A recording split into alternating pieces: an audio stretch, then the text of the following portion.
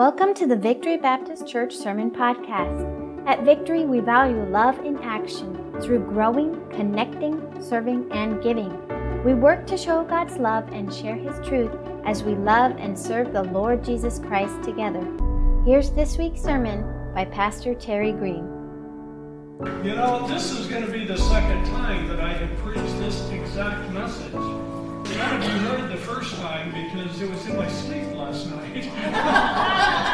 I woke up this morning, first thing I did was tell Kathy, Happy New Year! And she said, almost. I said, what do you mean? She said, it's tomorrow. Today's Sunday. I said, but I just preached the message. She had to remind me a couple times, it's Sunday. We're going to church in a couple hours because I kept forgetting.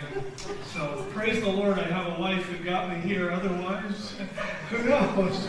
I'd be calling my house. Are you coming to church today?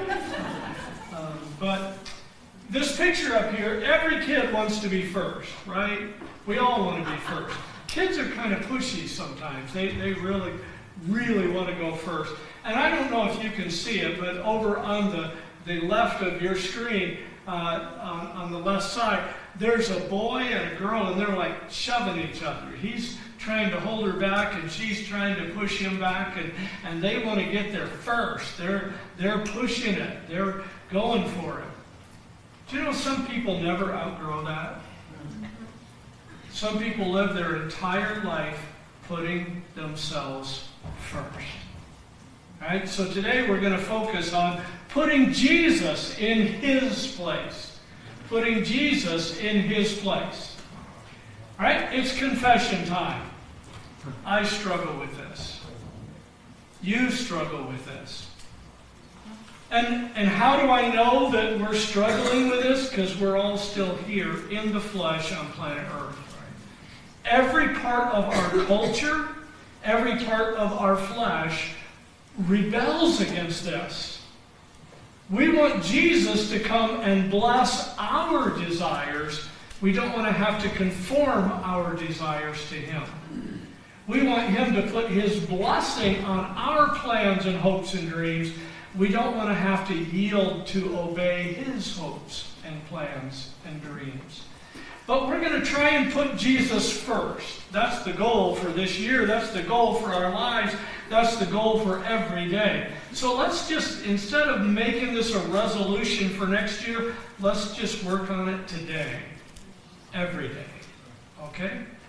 Heavenly Father, as we look to your word today, we pray that you would speak into our hearts and lives. We thank you that you are our Heavenly Father. You love us. You sent Christ to die for us. We pray that we would do a better job of exalting Christ in our lives, in our thoughts, in our attitudes, in our musings, and in our emotional responses to people. I pray that we would do a better job of exalting Jesus Christ. And on this day, in this place, we give you praise for who He is, the risen Savior and Redeemer. We give you praise for what He's done, paying the penalty for our sins. And we pray that you would be honored and glorified by the thoughts that we think in this place and the decisions that we take with us as we leave this place. In Jesus' name, amen. We're in Colossians chapter 1. We're going to look at several verses in Colossians chapter 1 and one verse in chapter 2. And what we're focusing on is putting Jesus in His place. Now, if you look in chapter 1 and look in verse 14, we know we're talking about Jesus in the next verses because it says, in whom we have redemption through His blood, the forgiveness of sins. Now, some of your translations might have left out through His blood, but we do know Hebrews 9:22 says, without shedding of blood, there is no redemption, no forgiveness, no remission of sins. Forgiveness comes only through Jesus Christ and through what He did for us on the cross when He paid the penalty for our sins. If you look back in verse number 4, he's saying, since we heard of your faith in Christ Jesus. So he's talking about Christ and our faith in Christ. Our faith does not come through church membership. We're going to, this coming month, have another membership class. We're going to have some folks who are interested in joining our church, participate in that. But it's not through church membership. We encourage you to tithe and give offerings to the church through the offering box, through the online giving. But you don't get saved by giving a lot of money to a church. Some churches teach that because it's a great fundraiser. Want to get into heaven? Give me $1,000. You know, it's not the truth of Scripture. And we don't get saved and get into heaven through our good deeds or being kind and generous or even through religious activities. We are only saved through faith and trust in Jesus Christ. So when he talks in verse 4 about faith in Christ, and then in verse 14, in whom we have redemption, in Christ we have that redemption. In verse 10, he adds this thought, that you may walk worthy of the Lord, fully pleasing him, being fruitful in every good work and increasing in the knowledge of God. Fully pleasing him, walking worthy of him. Now, we've all heard stories about police officers, and they have the uniform and the badge, but they're crooked, and they make money by doing bad stuff. We've heard stories about accountants who cheat on their books, about truckers who have multiple logs in their truck so they can get away with breaking the rules of transportation. And that's why occasionally a trucker driving a multi-ton rig will fall asleep at the wheel and kill people because they're not following the rules of the rest that they need to have. And you know, we've even heard some stories about preachers who do really weird stuff and sinful stuff, and they excuse it away. Everybody struggles with sin. But when you excuse your sin, that's a bigger problem. We have to confess it and turn away from it. And so our faith is in Christ. It's through his blood. He paid the penalty for our sins. It's through his forgiveness that is not earned. It's received. By grace you have been saved through faith, and that not of yourselves. It's a gift of God, not of works, lest anyone should boast.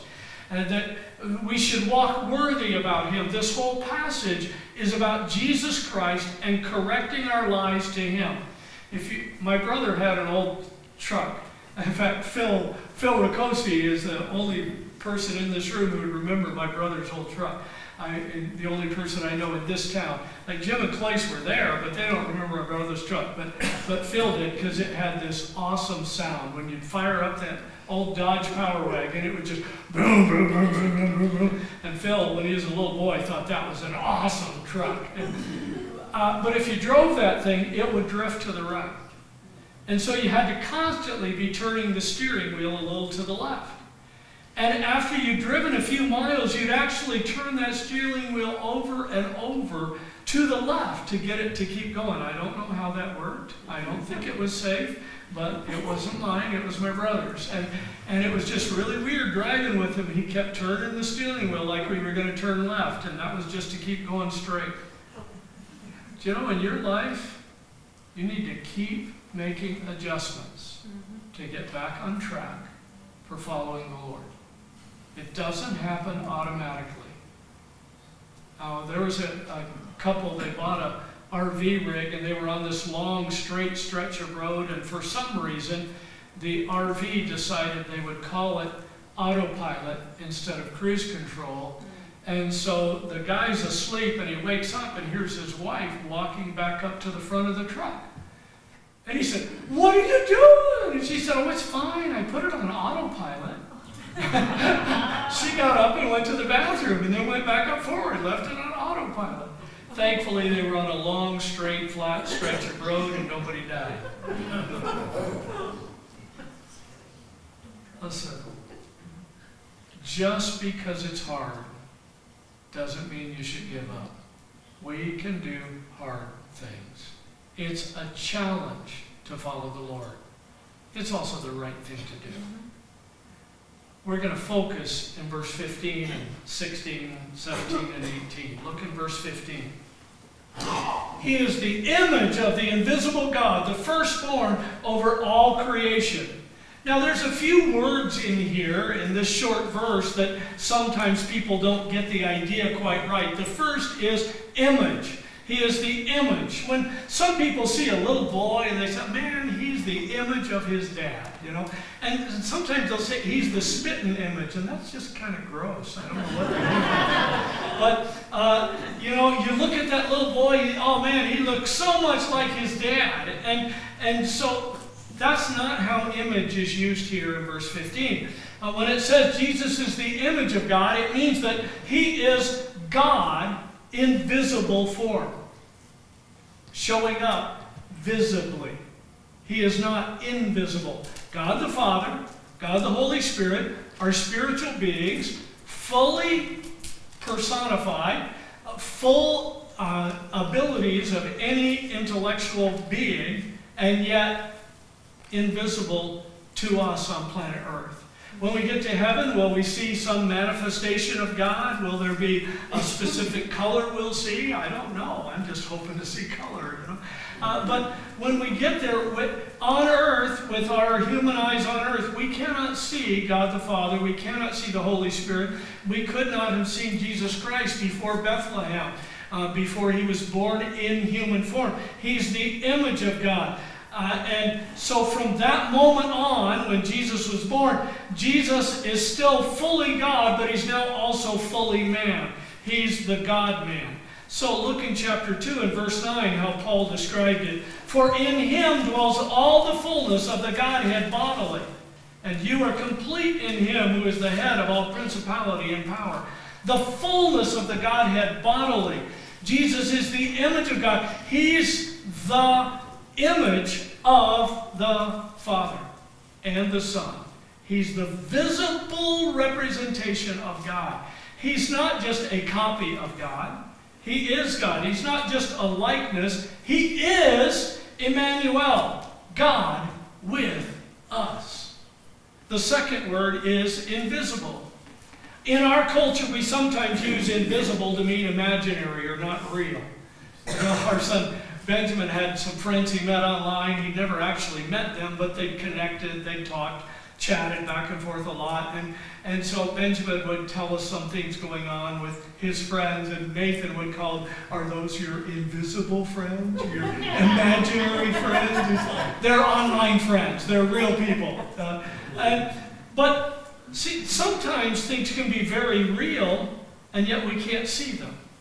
Like, if you have a gas line in your house, then you should have a CO2 meter.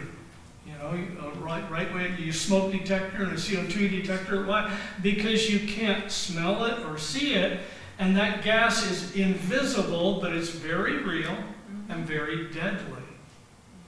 So God is invisible. God the Father, God the Holy Spirit, invisible. The spiritual beings without a physical body, but they're fully real. And they're all powerful. On earth we cannot see them, but they're very real.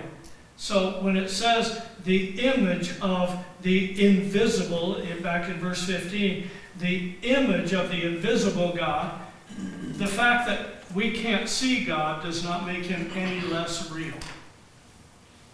He is completely real and in complete authority over all of creation. And the third word is firstborn. In our culture, firstborn usually means the one who was born first. That's usually all it means. But in their culture, firstborn was also a title. It wasn't just the birth order. So if a girl was born first, like, you know, the Pennick family or something like that, then that girl would not be considered the firstborn in that culture. Hunter would have been the firstborn because he was the first man, and Hunter's like, that's how it should be. Yeah. In fact, they're nodding his head. That's right. He wants to go back to that culture. So, in my family, my older sister was the one born first, but my older brother would then have been the firstborn in that culture. So occasionally the son was born second or third, but he was considered firstborn. And sometimes the second son would be considered the firstborn, like Jacob did with Joseph's sons Ephraim and Manasseh. He lifted the secondborn ahead of the firstborn. The fact that Jesus has always existed as God the Son. He always has. That's a fact of Scripture. That's a fact of history. When he was born in Bethlehem, he became the firstborn over all creation. But he is not just ruling as the creator. He also earned the title of authority over all creation. Look on the screen in Philippians 2, 9-11. Therefore, God also has highly exalted him and given him a name which is above every name, that at the name of Jesus every knee should bow, of those in heaven, and those on earth, and those under the earth, and that every tongue should confess that Jesus Christ is Lord, to the glory of God the Father. See, every tongue will confess this. Jesus is the firstborn of all creation. He is the first one. Some people get the weird idea that Jesus was not God before he was born in Bethlehem. And they think then he got exalted to the position of godhood. He was fully God, born into humanity to be the only, one and only God-man. The only one. And so this verse says he is the image of the invisible God, the firstborn over all creation. Look at verse 16. For by him all things were created that are in heaven and that are on earth, visible and invisible, whether thrones or dominions or principalities or powers, all things were created through him and for him. The voice of Jesus is the voice that cried out in creation. When God said, "Let there be light," and there was light, that was the voice of Jesus Christ. Well, Jesus, God the Son, he wasn't called the Christ until he came to be the Messiah. When he said, "Let there be a firmament," there was a firmament. "Let dry land appear, and let the earth bring forth grass and trees and herbs and fruit. Let there be lights in the heavens. Let there be living creatures in the sea." Some of those sea creatures are really creepy. Let there be sea creatures, and some people eat those creepy things. And then God said, the creeping things, the things that creep around on planet Earth. Most of us don't like those creepy things, but if you ever listen to a Wild Man Phil presentation, he'll tell you the value some of those creepy things have. In fact, when he was here doing it for our Awana program, he, for some reason, always likes to pick on me. And he was holding up a tarantula, and it was this, big, and he's holding it, and it's walking from one hand to the other. And he said it looks scary, and it's big and ugly and scary looking. He said, but not everything that's big, ugly, and scary looking is dangerous, like Pastor Green.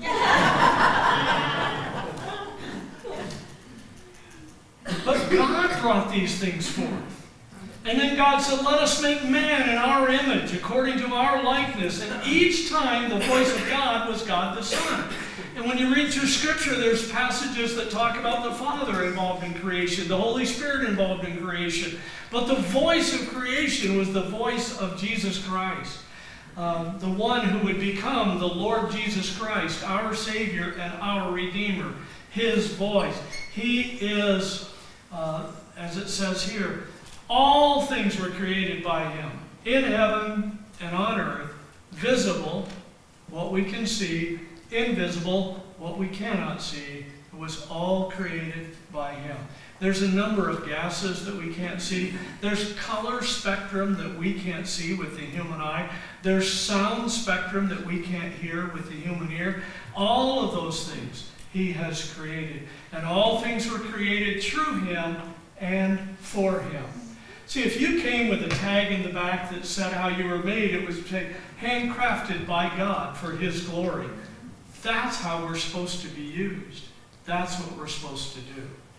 All right, look in verse 17. And he is before all things. He is first of all things. He comes before. He is above all. He is before all things, and in Him all things consist. There's a synergy about things in Christ. The Old Testament and the New Testament fit together in Jesus Christ. The law and the prophets and the wisdom literature and the Gospels all tell us about Christ. The histories in the Scripture point us to Christ. In fact, the histories of the Bible and the history of the world all point to Jesus Christ. The pages of Scripture and the pages of history direct our attention to this one. The life and ministry of Jesus is the cohesive agent that holds everything together. It holds our lives, our faith, our hopes, our dreams, and our futures all together in Christ. By Him, all things consist. All things hold together. And then in verse 18, he presents three big ideas. And He is the head of the body, the church, who is the beginning, the firstborn from the dead, and that in all things He may have the preeminence. So the first idea here is He is the head of the church. He is in charge of the church. Each church and each individual believer answers directly to the Lord Jesus Christ.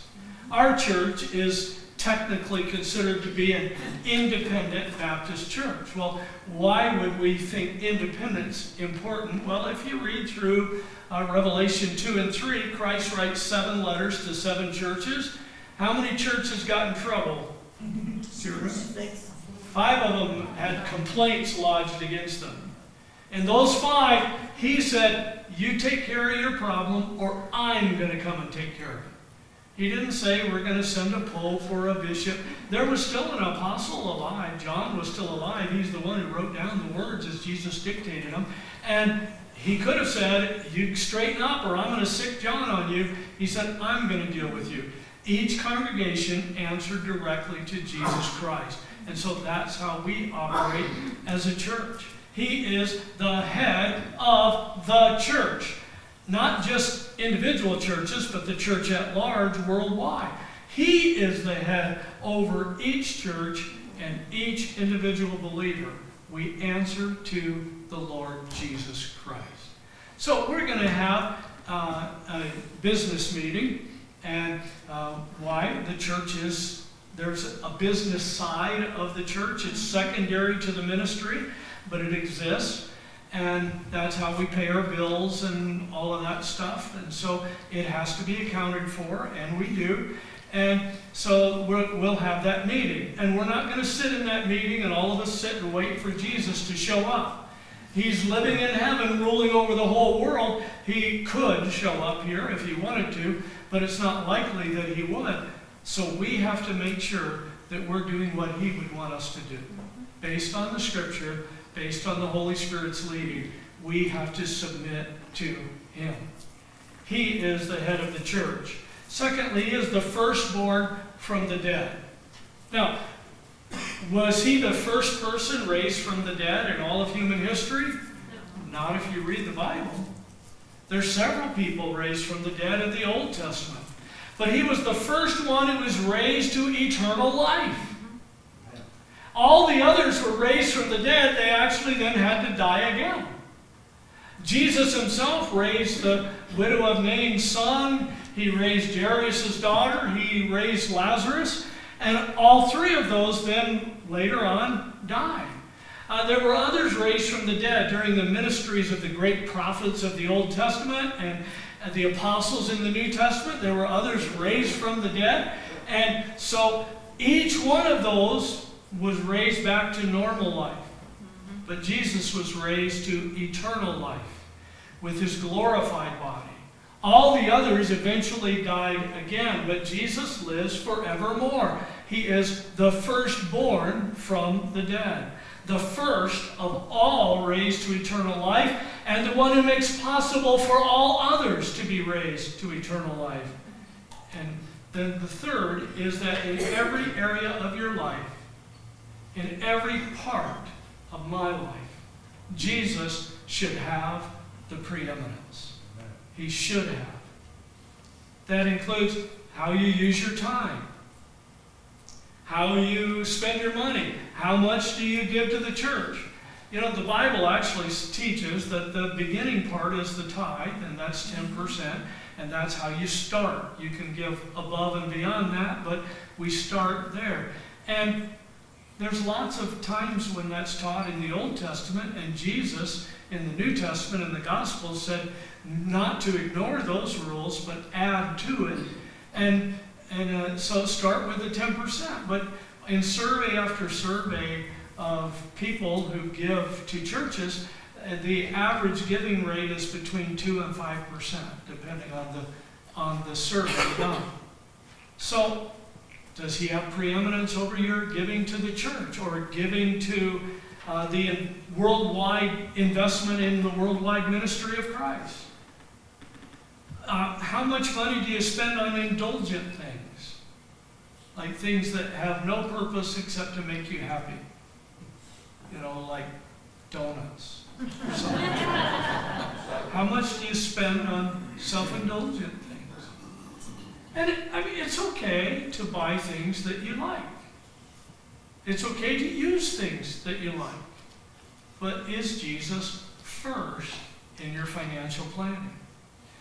It affects how you work on the job. How do you work on the job? You know, nobody has ever had a perfect boss. Nobody has ever been a perfect employee. But on the job, we're supposed to represent Christ. So how do you talk about your boss and coworkers when they're not around? That's a really big thing. And I remember working with a guy, and he was always running down other people when those people weren't around. And it dawned on me one day, I bet he fusses about me when I'm not there. To those other people, he fusses about me. But how you work on the job. If you're a kid or a teenager, how you do your schoolwork or your homework or your chores. How do you treat your siblings? Is Christ first? How do you respond to your parents or step-parents? Is Christ first? He should be first. When we put Jesus first, then we put him first in every area of life. In all things, verse 18 says. He is the head of the body, the church, who is the beginning, the firstborn from the dead, that in all things he may have the preeminence. In all things. So I want to give you a few ideas to help you put this into practice in your life. When you put Jesus first, you will be personally involved in talking to people about Jesus Christ and encouraging them to trust and follow him. As Tim was talking earlier about outreach or evangelism. If you are putting Jesus first, then his ministry, he came to seek and to save the lost. That's his ministry, and we should put that first. Some Christians put political activism ahead of everything else. That's not what Jesus would do. That's not what Jesus did when he was on the earth. That's not what he commissioned his apostles to do. So we should do it his way. Matthew 28:18-20, Jesus came and spoke to them, saying, all authority has been given unto me in heaven and on earth. Go therefore and make disciples of all the nations, baptizing them in the name of the Father and of the Son and of the Holy Spirit, teaching them to observe all things that I have commanded you. And, lo, I am with you always, even to the end of the age. Amen. Jesus said, this is what I want your focus to be on. So, if we're going to follow Jesus, our focus should be on talking to other people about him and encouraging them to trust and follow Jesus. 1 Peter 3:15, I put the verse up here on the screen. I want you to notice the part that I put in bold. But sanctify the Lord God in your hearts, and always be ready to give a defense to everyone who asks you a reason of the hope that is in you with meekness and fear. I bolded that part, sanctify the Lord God in your hearts. See, when we dedicate our heart to him, when we set aside our heart to him, when we put Jesus first, then we're going to be naturally better prepared to be a witness for Him. We're going to focus on Him more. Tim was talking about it. It's not easy. Tim's been a deacon here for many years, a faithful Sunday school teacher. It's still not easy for him. I've been a pastor for over 30 years, and it's not easy for me. I have to do it on purpose. In fact, Kathy and I this year, we specifically got some of those cards that we handed out that had the times of our service for Christmas Eve Day and New Year's Eve Day, and to let people know and invite them to church. And each of us talked to different people and invited them and gave those cards out, and not one of the people we spoke to showed up. But it was still the right conversation to have, to talk with people about Jesus Christ, to encourage them to come and visit a church that teaches about Jesus Christ. So those were good opportunities and good conversations, and then we trust God with the fruit. We sow, we water, God gives the increase. We work at it, and then we trust God. Will everybody come that we invite? No. But I guarantee you that very few people we don't invite will come. In fact, a study done by a group that I get some materials from, they said that 80% of people would come to church if they got an invitation from a friend. They'd be willing to come. But they're not invited. In fact, I've had people ask me, would it be okay if I visited your church after I've talked to them in the community? I'm like, yes. You know? It's like they have to have permission to come. No, you don't need permission. Everybody's welcome. So this is something we all need to work on. Maybe we can do more in 24 for the Lord to do a better job of reaching out. Secondly, when you put Jesus first, you seek to live a holy life. Holy means we're focused, dedicated to the Lord. There's certain things we won't do. 1 Thessalonians 4:3 and 4 says, "For this is the will of God, your sanctification, that you should abstain from sexual immorality, that each of you should know how to possess his own vessel in sanctification and honor." In 1 John 3, John was writing about how amazing it'll be when we see Jesus face to face. And in that passage, in verse 3, he said, everyone who has this hope in himself purifies himself. We, on purpose, try and do the holy thing, the righteous thing, the appropriate thing. Our world is fanatical about sexual content. They use sexual innuendos and images to sell potato chips on television. And this is nothing new. I mean, lots of cultures have been very sexually promiscuous, and this is not new. It might be new for our televisions, but it's not new for our culture.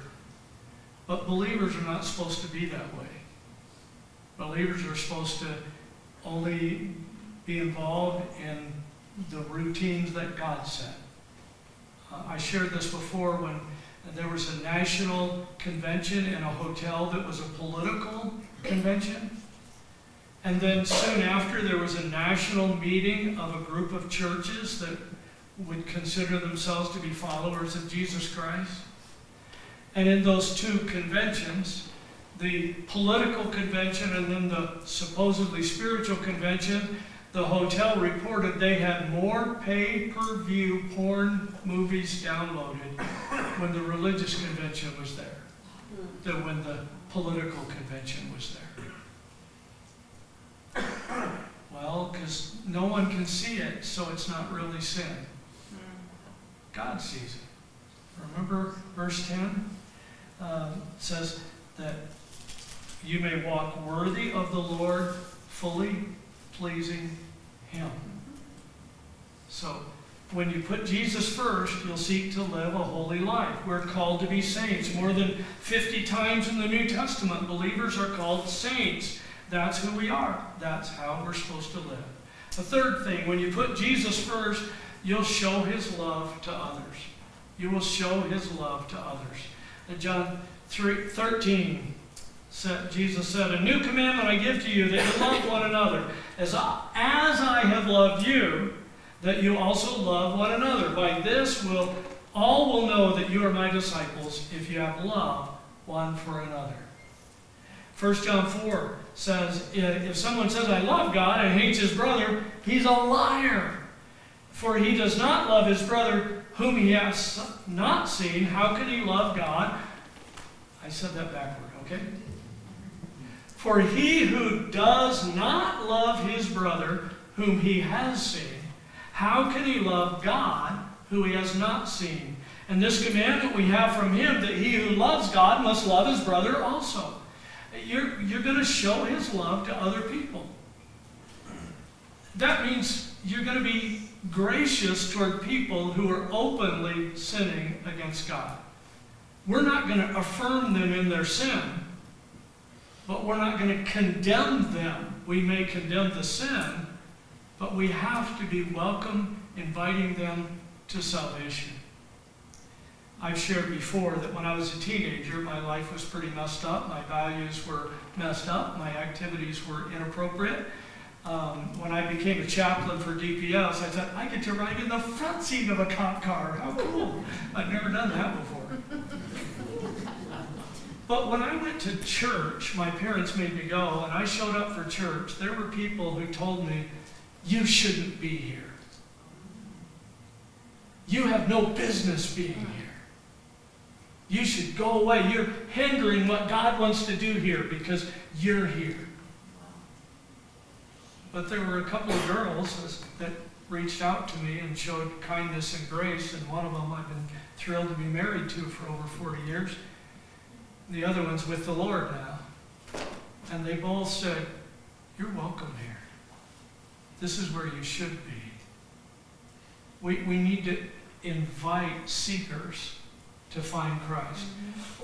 Do we want seekers to feel fully comfortable with everything we do here? Only if they've trusted Christ. They're going to have some resistance. Our goal is not to help unsaved people feel really happy about themselves. Our goal is to point them to a Savior, a Redeemer, who's willing to forgive all their sins. So we show his love. One of the ways we show love is we speak his truth. We don't sugarcoat things, but we also don't beat people over the head with our Bibles. That's not how Jesus did it. That's not what we should do. And when you fully put Jesus first, then you're going to spend more time observing and thinking about the people around you and less time thinking about yourself. You need to see the people around you, identify with their needs, connect with them.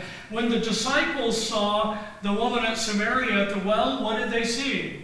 A woman of Samaria at the well. What did Jesus see? A woman who is alone. A woman who is ostracized. A woman in desperate need of salvation. And they responded the way they saw. When Jesus saw the widow of Nain, he didn't just see her grief, he saw her desperation. In their culture, widows had nothing.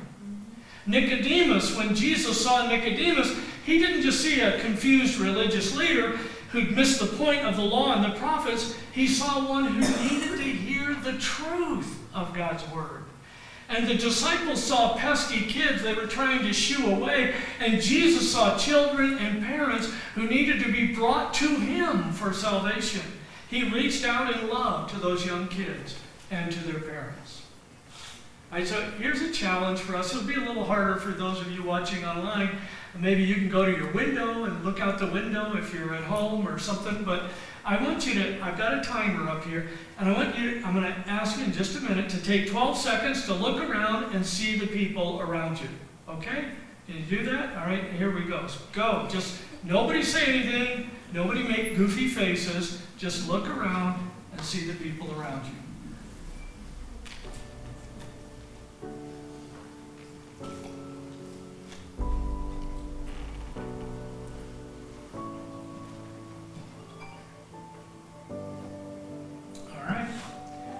was our 12 seconds. What are the needs Jesus would see if you were sitting in this room looking around? What could you do about some of those needs that Jesus would see? All right, we're going to take another 12 seconds for you to pray for someone you saw or someone you thought about. Just pray for their spiritual strength, emotional and physical health, financial needs. 12 seconds. Just pray for somebody that you looked around and saw.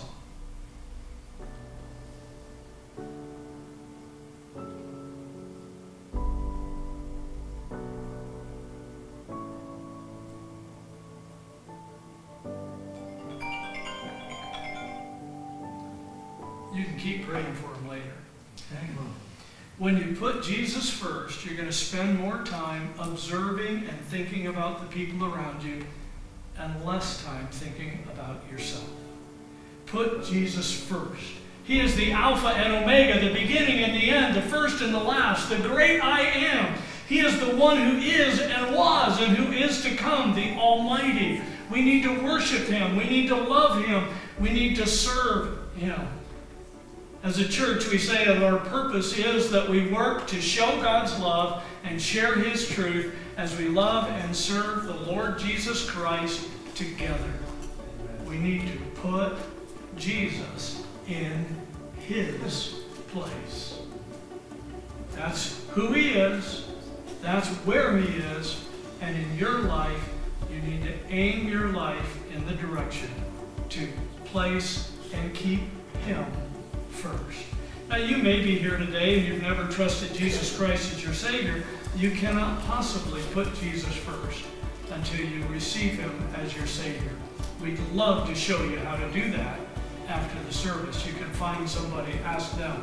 We'd love to share with you. Thank you for listening to the Victory Baptist Church Sermon Podcast. If you'd like to know more about Victory, please visit our website at victoryarizona.org. You can also connect with us on our Facebook page or by emailing victory@victoryarizona.org. We'd love to help you accept and follow Jesus Christ.